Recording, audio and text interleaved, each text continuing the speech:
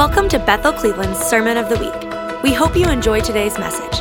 For more information on this podcast or how to get connected, go to bethelcleveland.com. Open your Bibles if you go to 1 Thessalonians chapter 5. I'm going to continue right up to Christmas on Lovolution, because what greater love can we think about than the love of God toward his people in sending Jesus Christ, who is the absolute personification of love.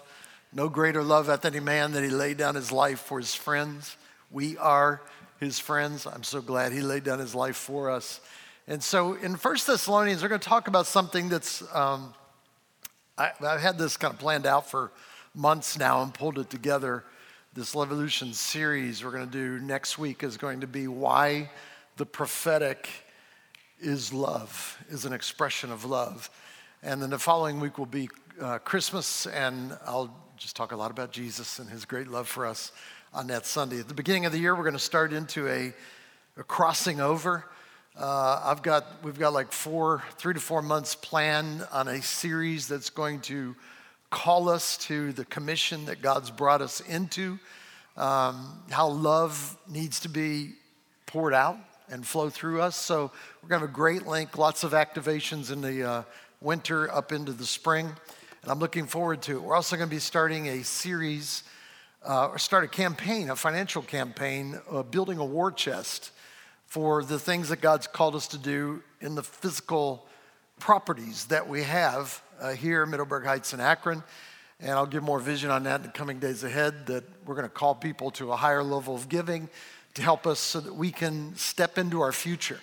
Money is one of the big aspects of moving ahead in faith. You believe God for all the things that are going to come in, and we're believing him now for the next 10 years, the things we want to do to establish our properties, establish infrastructure of our church, build with a younger generation, not ignoring the old, thank God, not ignoring the older generation, but understanding that we want to well-equip a generation that's emerging.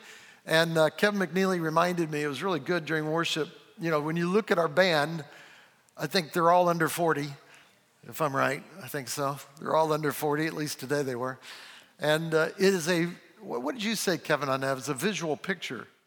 They were second generation, that the fruit is lasting and it's good, but it was also to give vision to parents who don't see their children fulfilling the anointing of the Lord. Yeah. That was good. I don't know if you heard that or not. Online you probably didn't, but it's a picture really of the next generation.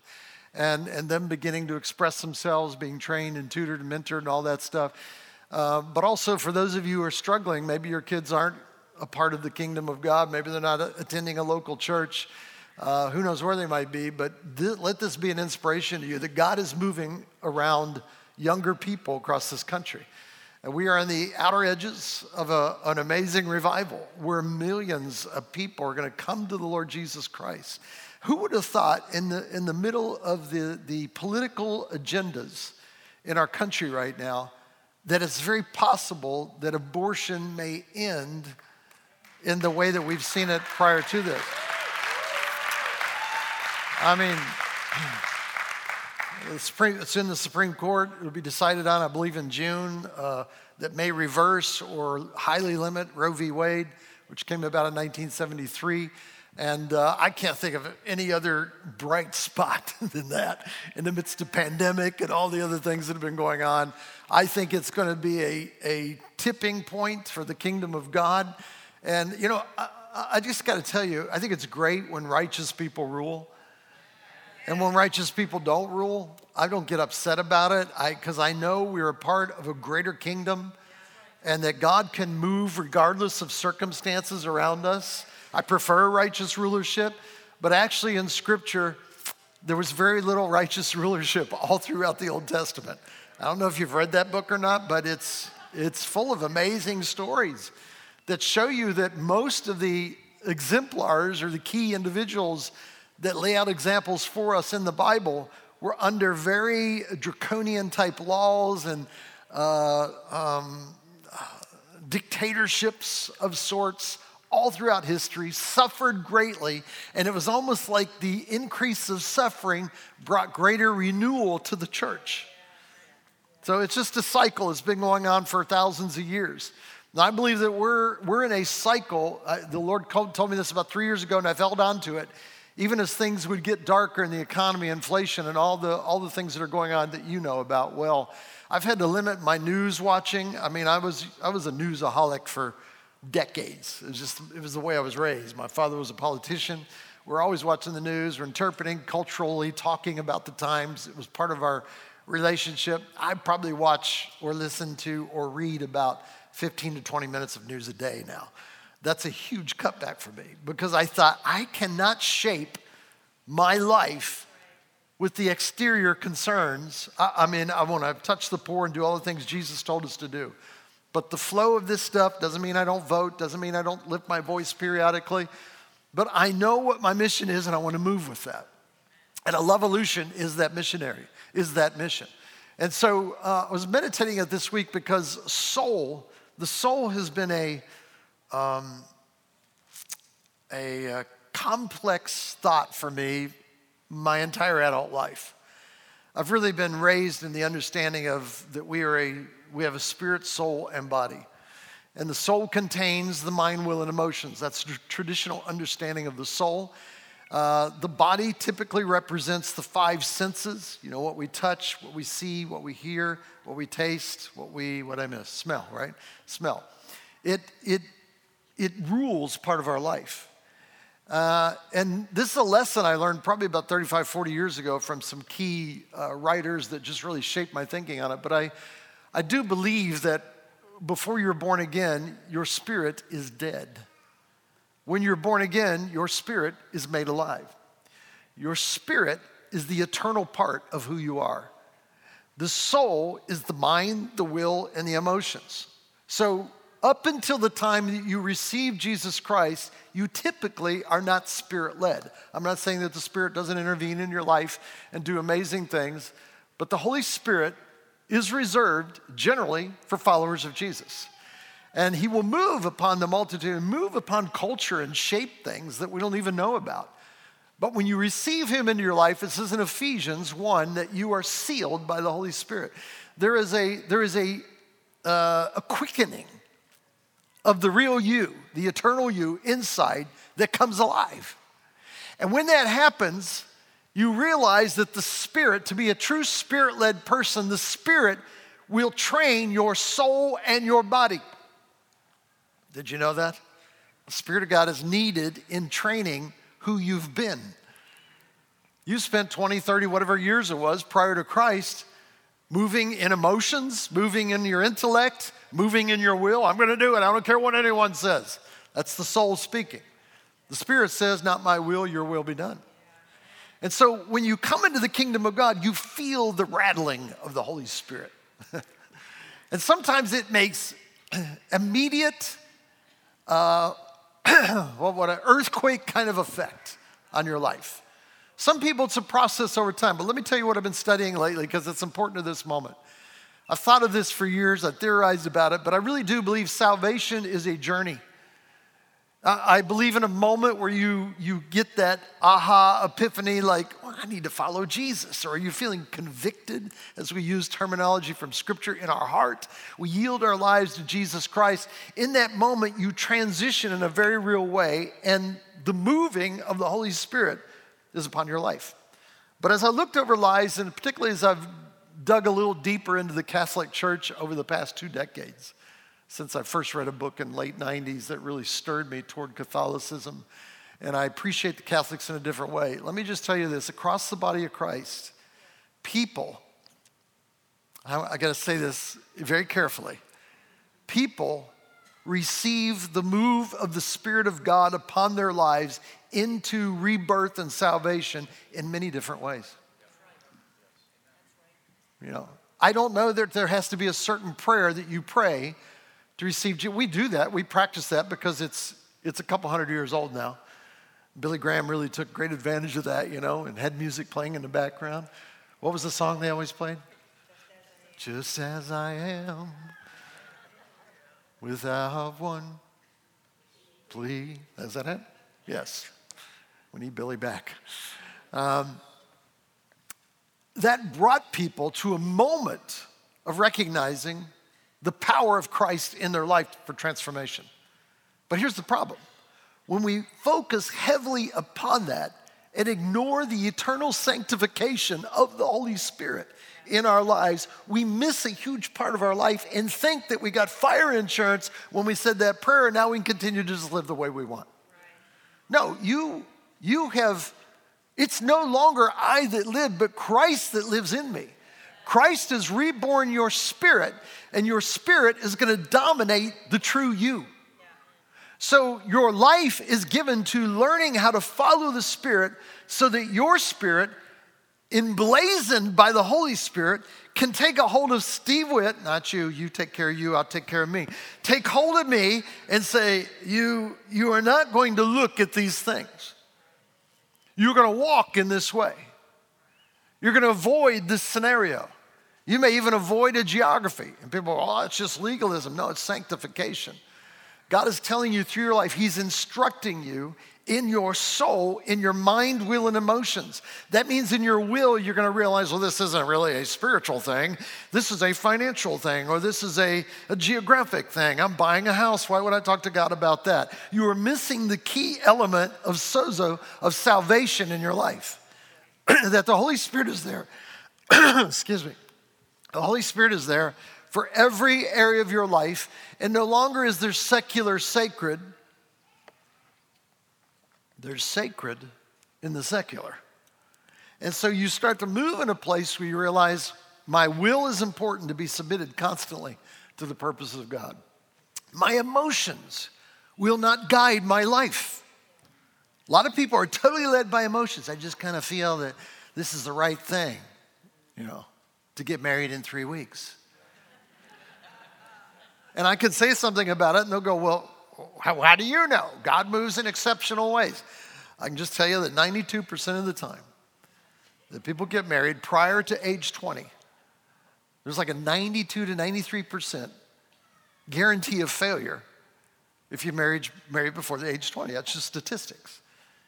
If you marry without full seasons in your life together, spring, summer, fall, winter, huge percentages of non-success in marriage. So we learn from how the Holy Spirit has made this culture and made these people that we call humans and what we do, but the Spirit has got to be made alive because the Spirit has got to be stronger than your soul. The Spirit needs to be the CEO of SteveWitt.com. And so when He sees me being led by emotion or being led by my will or being led by my mind, and this is where we have a lot of problems in the church. We think it's more cognitive than it is spiritual. I know I memorized the entire book of Philippians or whatever it is. Those are great things and those can be life-changing things. But if you're doing it just for head knowledge, it could be a poor use of time. But when you read Scripture and allow the Scripture, the Bible says it's living and active. We don't want a living constitution, but we want a living salvation. It moves within me. And the Lord loves to flip houses. You know what flipping a house is, right? He comes in, you invited Him. He comes into your life. He loves to renovate. He loves to tear down, and He loves to build. So He comes into your life, your spirit, when you're born again, and He steps into your soul, which I don't know, because soul and heart, soul and spirit are used interchangeably sometimes in the Bible. And so there is some eternal aspect to the soul, your mind, will, and emotions, which makes me think in heaven, I'm going to have the same mind, will, and emotions just at a heavenly level. You're going to recognize me in heaven, I believe. Some theologians believe age 33 is the moment of fullness, and then it's all downhill from there. Because Jesus died at age 33, and they believe that He couldn't have aged because there would be a corruption of the body, blah, blah, blah. Anyway, you look at it all and you go, wow, 33, huh? What that means is we're all going to look 33 in heaven. Isn't that cool? You won't recognize me. I had hair when I was 33. I was a lot thinner, too. So it could be the first 1,000 years like, I know you. You look 33, so do you. You died when you were 90. I know, isn't this much better? I mean, it's going to be a great thing, So that's the soul, the mind, will, and emotions.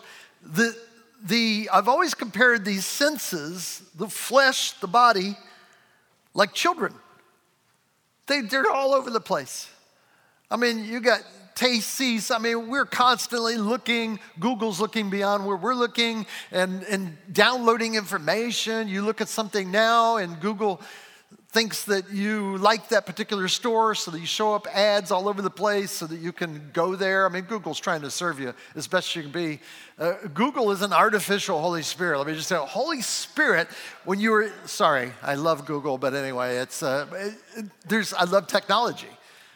But now we're becoming more dependent upon technology than we are the Holy Spirit. The Lord wants to get you born again, that's born of above, but he also wants to reach into your life and move you toward perfection in Christ. Now, here's what it says in Scripture in Thessalonians. You didn't think I was going to get there, but here we are. It says this in verse 20 of 1 Thessalonians 5. I love 1 Thessalonians. There's so much cool stuff in there about the second coming of Christ and other things like that. But right now, listen to this. 1 Thessalonians 5, verse 23, little known verse that packs a boatload of theology in it. It says this, Paul, moving toward the end of Thessalonians, he says this, now may the God of peace, these are not accidental titles. At various times, God is referred to as a God of peace. Jesus was a man of peace. Jesus was the Prince of peace. We are called to be men and women of peace. Everywhere we go, our feet are shod with the preparation of the gospel of peace. There's peace in our steps. There's peace in our activity. There's peace in our will. You know, we're like, oh, hey, I got to make a decision. Got to make it. That is not Holy Spirit. When a big decision comes up, it's like, we need to think about this and we need to pray about this. We need to allow our Holy Spirit to touch our minds and give us understanding of whether this house is a good investment, whether this job is the right job. I talked with a guy this week who had a huge job opportunity, interviewed for it. It was in, I don't know, it was in a major company in the top realm of getting this seat.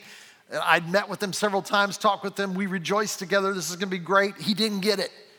You know, and he's the kind of guy, when he didn't get this role, he was like, well, must be the Lord's will. I'm going to relax in that. I'm going to continue on. Recently, the company was taken over or acquired by another company who came in and basically shifted all the upper ranks of the company just above this guy's head. If he'd have taken that job, he'd be probably out of a job right now. And now he realizes there's open field above him. I talked to him at the Christmas banquet, and he's like, I'm excited about this. Isn't that something when you so trust in the Lord for your job, for your daily sustenance, whatever, that you can say, okay, there's a bad situation coming up, but actually that bad situation might not be a bad situation. It's just a blip in the screen. It's a speed bump, or what they call in England a sleeping policeman, a speed bump in the road. A speed bump in the road that causes you to slow down or get your entire underbelly all shook up in your car. So you slow down, you move across it, realizing, okay, I can now accelerate again. Amen. Those are speed bumps. Your soul goes, what? What are we going to do? It's horrible. It's terrible. The Spirit dwelling in your spirit begins to comfort your soul and say, it's okay. You're going to be all right. Because the soul has been there longer than the Spirit. Think about that. I mean, when you've got bad habits that you've been doing for 20, 25 years, and all of a sudden you become a believer in Jesus Christ, some of those habits don't change instantly in most people.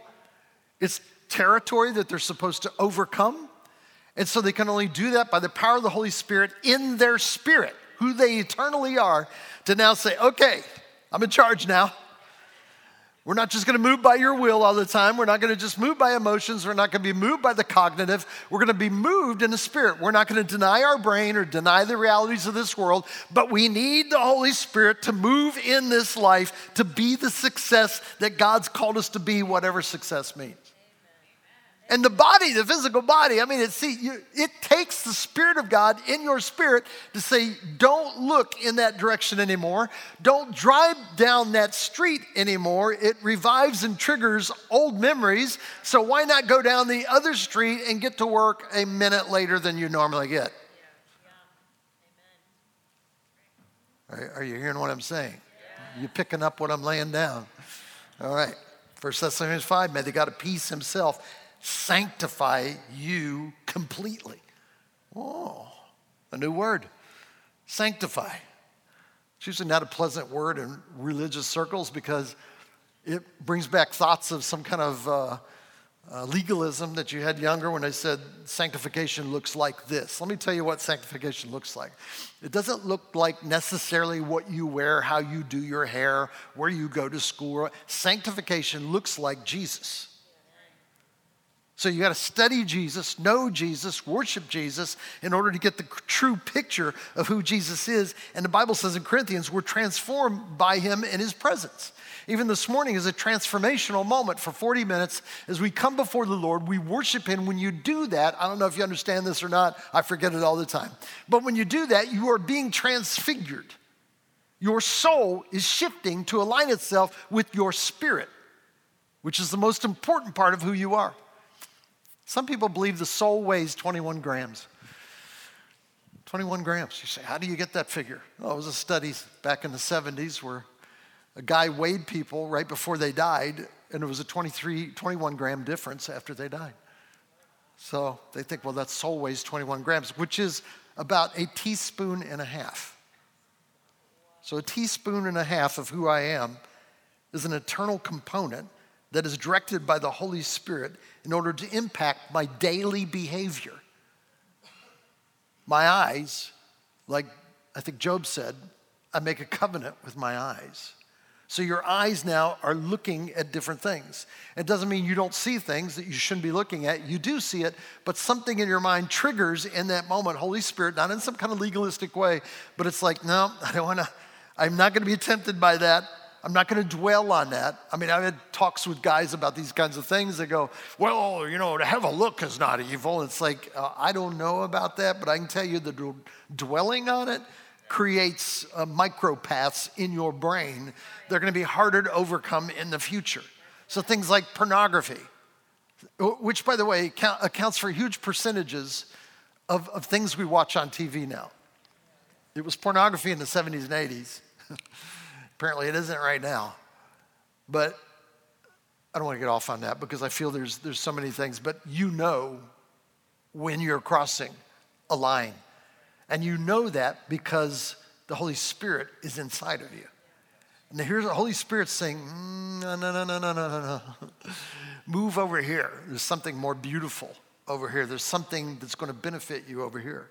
And so the God of peace himself says he'll sanctify you completely. In other words, God is involved in the sanctification, so your soul and your body, the flesh of what you do, should be, because of the grace of God and the born-again experience in your life. I know I'm going to get pushback on this. I don't really care. I'm old enough now. I just don't have to care anymore. Look it up in Scripture. You'll see it all over Scripture. Even the pathway of Israel throughout the Old Testament is about them learning to trust God, to fashion them to be ready to cross over into the promises of God. The salvation of Jesus Christ is complete in your life, but it continues to move. I've always used the phrase, I still stand by it. You were saved, you are saved, and you're going to be saved. What? Yeah, you were saved because you committed your life to Jesus Christ. You are saved because you're being sanctified, processed, work on your own salvation, the Bible says. There's a sense of partnership. It's all through the book of Joshua and even in the Pentateuch. You realize God's desire is to move people forward in righteousness before him. You are declared righteousness by the Holy Spirit through the blood of Jesus Christ, but you also are growing in righteousness. It used to be a popular saying in the 70s, righteous, be righteous. I'm righteous, even among non-Christians. So he says, may the God of peace sanctify you completely. May your whole spirit, soul, and body, you get that? Your spirit, soul, and body. The spirit was born anew like a babe. Graham Cook and I had some arguments over this once. He believes that you're born in Christ as a mature man, like an adult. I believe you're born as a babe, and that babe now takes on CEO positions. And so it takes a while for that babe to get authority that your soul and body will respond to. The authority's there, but how would you like to work for someone 30 years younger than you? That's what it's like when you're born again. If you're 30 years old, 30 years, your soul has dominated, your flesh has dominated. Now the Holy Spirit is in your spirit. He's affecting your soul. It's manifesting in your body. So it says, may the God of peace sanctify you completely, defines it now. May your whole spirit, soul, and body be preserved blameless at the coming of the Lord. Now let's talk about sanctification a minute. And let's refer to it as God's love. God's love was put upon you and in you. You now are, the ultimate thing you're learning in your spirit, soul, and body is how to operate in love. Have I learned to love yet? And so your will is learning how to love. Your soul, your will, your mind is learning how to love. What that means is change of language or change of thinking. You say, well, I can't help what comes into my mind. You actually can't. You can, if you view good, good will come upon you. If you view evil, evil will come upon you. It's just what happens with the eye gate and the ear gate and how you process things. So let me just read. I was teaching, I was with Jay this week. We were talking about preaching. And so I'm going to break a few of the rules, Jay, if you're in here. I'm going to break a few of the rules by reading off here. This is not a perfect illustration, but your soul, which is your mind, will, and emotions, is kind of like a garment that the Holy Spirit puts on. The Holy Spirit is the life. Without the Holy Spirit, you have a dead spirit. And all you have is your mind, will, and emotions and your physical senses. That's all you have. But when there's a heart exchange, which is referred to in the Old and New Testament, when your heart is reborn in the love of God with the image of Christ on it, you now have the most powerful force in the universe to impact your mind, will, and emotions and your physical body. You are bringing heaven to earth through being born again. Now, the Jews used heart and soul many times, as I said, interchangeably. And they use the heart as the core of love in the physical body. Now, I know a lot about this only because I had heart surgery 2 years ago this week. And it was not the most pleasant time of my life. They cracked open my chest, got a 9-inch scar on my chest, and it's like I look tough now because of it, because it's just great having scars. Guys like scars, But the process was grueling, And what I had known for many years but didn't pay much attention to is I had a birth defect in my heart. Do you know everyone in this world has a birth defect in their heart? Now, I'm moving back and forth in this metaphor right now. It's physical, but it's also spiritual. So my heart had been corrupted over 63 years at that time. And so I had an aneurysm, I had a problem valve, and it became an issue, which they told me in my 20s. They said, when you get in your 60s, you're probably going to have an issue with your heart. And I said, not in Jesus' name. I'm not having that. I rebuke that in the name of the Lord. Well, anyway, they were right. And so I got my 60s, had this heart situation, had to go into the hospital to get it corrected. And it was interesting. Surgery and therapy got my heart right. And there were so many lies connected with it. I was when they found out I had heart problems, I was at Fairview Park Hospital, part of the Cleveland Clinic. And the reason that was significant is I was born there. So as soon as I went in there and checked in, the devil spoke to me and said, you were born here and you're going to die here. And so it was a major lie that I had to, your mind immediately attaches to those lies. And your mind, and now your will, it starts shaping your decisions, and your mind, will, and emotions, everything gets all wrapped up in it. And your spirit has to teach you. I tell you, moments of pain, I know pain's a pain, but moments of pain can actually be moments of massive growth in your life. And throughout history, actually, the saints of the Catholic Church align themselves with suffering, particularly physical suffering. We do not do that nowadays. I think there's a part of that we've ignored just because it's like, la, la, la, la, la, la, la, la, la. I don't want to hear about it. I don't want to see it. I don't want to know about it. But the truth is, pain happens in life, doesn't it? And pain can be a gain. If your spirit controls your emotions, your mind, will, and emotions, you can bring them into order and say, look, here's what man's saying, here's what business is saying, here's what hospitals and doctors are saying, but we're going to believe for something bigger because we have the invasion of heaven in our heart. Jesus Christ is in us. So it becomes a moment of training. So it says that in 1 Thessalonians 5, it says that our spirit, soul, and body be blameless at the coming of our Lord Jesus Christ. So here's a few facts. You were bought by the blood of Jesus Christ. There's new ownership in your life. I don't know if you ever bought a house to flip a house or something like that. I have. And, you're in control. Once you buy it, you can paint, you can tear down walls, hopefully the right ones. You can tear down walls. You can build whole new structures. It's a lot of sweat equity. This is my house. And so there's new ownership. When Jesus came into your life, he's like, woohoo, this is going to be a major flip here. Let's see, where are we going to start? Holy Spirit says, Master, I think their mind needs some work. And so the Bible says, don't be conformed to the world, but be transformed to renewing of your mind. The Bible infers that Scripture, the Word of God, actually shapes your mind. Encounters with God and the knowledge of God can shape the way you think. So that people that say, I can't change. I've been this way for a long time. You can, but there'll be some work attached to it. You're flipping the house. You're declaring this as the temple of the Lord. You say it's already a temple of the Lord according to Scripture. I know that. But it's a temple that has been, is, and will be. We're in a process of lifelong salvation. I'm not saying that praying a little prayer is a bad thing, but I'm telling you that you're going to continually be working on you for the rest of your life. It's like those who crossed over the Jordan into the land of promise. It was given to them by God. How many of you like a gift by God? This is a gift of God that needs your involvement. They had to dispossess, I think the number is 31 cities. 31 tribal groups they had to dispossess in order to claim what God promised them was for free.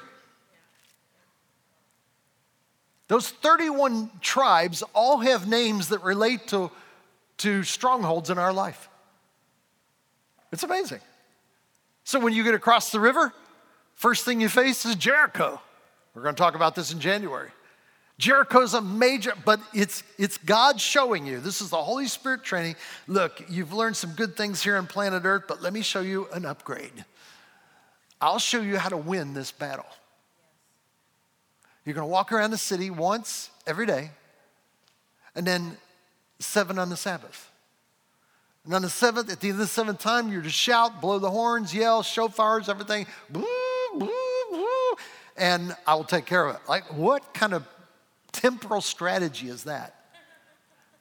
So do you understand the kingdom of God at times is very different than the kingdom of this world?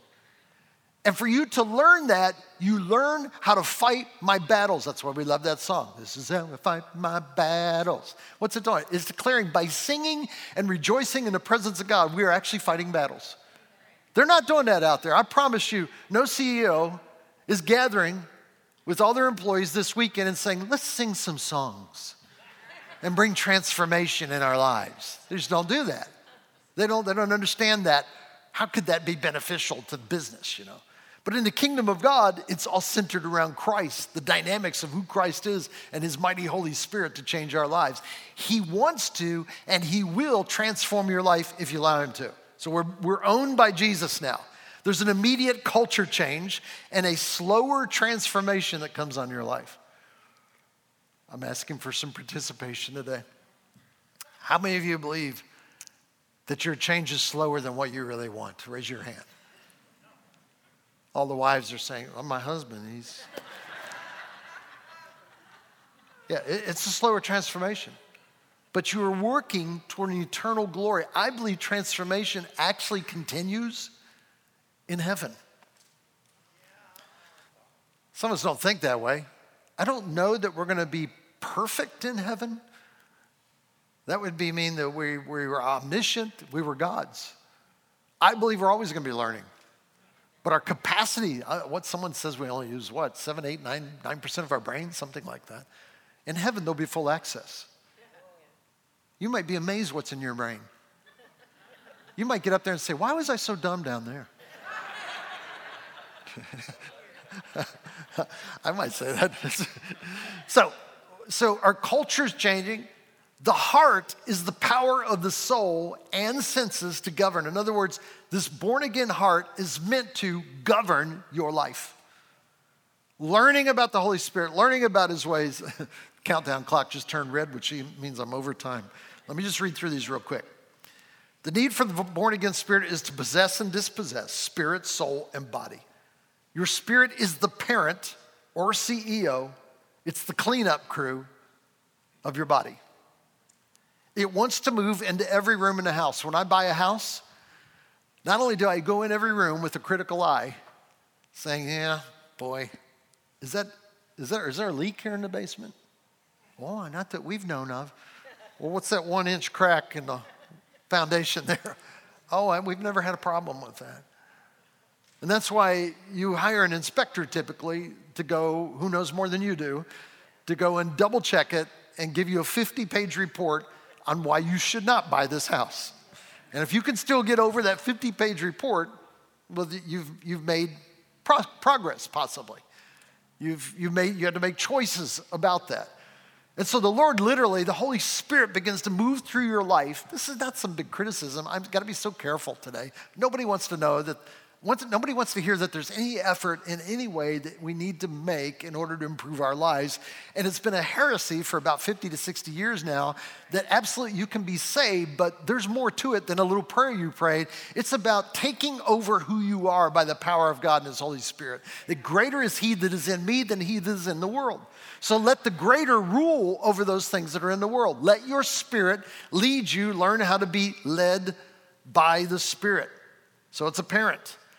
It's a cleanup crew. Before Christ, your spirit was dead, leaving your soul in control. I already said that. The Spirit commands, the soul and body responds. So you're training your soul and body to respond to what God wants you to do. So that'll take the rest of my life. That's right. It will. And so what else? All spiritual training strengthens spirit and trains the soul. Soul-led is emotional, intellectual, or will-led. Soul-led leads to the wrong places, the wrong people, and the wrong things. Spirit-led will lead you always in the presence of God. So you are learning to let your spirit, that eternal being inside of you, control everything else that's there. The heart is the governing seat and the engine of love. The heart is strengthened in love. Your soul and body needs to be completely controlled by love. So, because Christ is love, God is love. The soul, the love takes over. The soul, the spirit. You know, the word for soul in Scripture, it's a Greek word, psyche, and that's where we get our word psychology. But a number of years ago, I coined a word just for my own use, psychography. Rather than geography, psychography. Psychography is the measurements of the soul. There are things and times in your life that will measure your soul. You feel your capacity. You feel your limits on emotion. You feel your limits on cognitive understanding or brain power. You feel your limits on your will. You know, you feel shaky in making a decision. It's an indication that the Spirit's wanting to grow your soul so that you can govern in peace. And your soul is cubic. It's 3D. It's got width, height, and depth. So it can be grown. A friend of mine said about 25 years ago, it really impacted me. I use it ever since then. He was talking about how God was raking his soul. I thought, what? I'd never heard that terminology. It's actually out of the medieval times, but the raking of your soul is the revelation of new rocks and weeds that come up in your soul. You have to tend your garden. And so he said, by raking your soul, he said it was in a difficult time where he understood the Holy Spirit was using it to purify his very soul. if you respond right. Otherwise, you get bitter or you get better. And so this sukkography is you mapping your soul. I'm gonna write a book on this someday. I really feel there's something about being fully aware of where you are in Christ. I get all the features. I'm the righteousness of God. I'm the Son of God. All that, that's great. That's the titles of who you are. But I've got to get victory over my life. I've got to walk in a way that is viewed as integrity and a view of somebody who's not just cognitive and serious all the time, but full of the joy of the Lord. The fruit of the Spirit is something that comes out of a Spirit-led life. You have love, you have joy, and you have peace. Not because you said, I need more peace, I need more peace, I need more peace. It's not going to do it. It's reading the Word of God. It's being in the presence of God. It's having good fellowship, aligning and having boundaries in your life that you live by. When you do that, the fruit of that spiritual life will be love, joy, and peace. And 6 other things, probably many more than that. So we want love, joy, and peace to emerge out of our souls. Let's stand up together if we could. That was my introduction. Sad, Jay, sad. I broke all the rules from the other day. So build your soul. Get a will that is rock solid. Your no's no and your gay's yay. That's scripture, actually. It's your emotions. We all have emotions, nothing wrong. We can't deny emotions. Emotions just need to be trained in the Spirit of God. To know how to mourn with those who mourn and to rejoice with those who rejoice. That's a spiritual training. That's why we do training here. In the prophetic, we do a lot of training here since our beginnings, and I'm going to talk about that specifically next week. You don't want to miss next week. This is a message I've been meditating on for a couple months now. I'm excited about it. I got fresh revelation on the prophetic. I love it, and it's why it's a key part of who we are as a church. I'll talk about that next week. But in a general sense, it's time to train our soul and align our soul with the spiritual understandings of who Jesus Christ is. And when you come up into something that's traumatic, that it's fast, it's something you didn't count on, you can come to a place in your life where you will respond immediately, like this guy that didn't get the job offer that he thought he was going to get.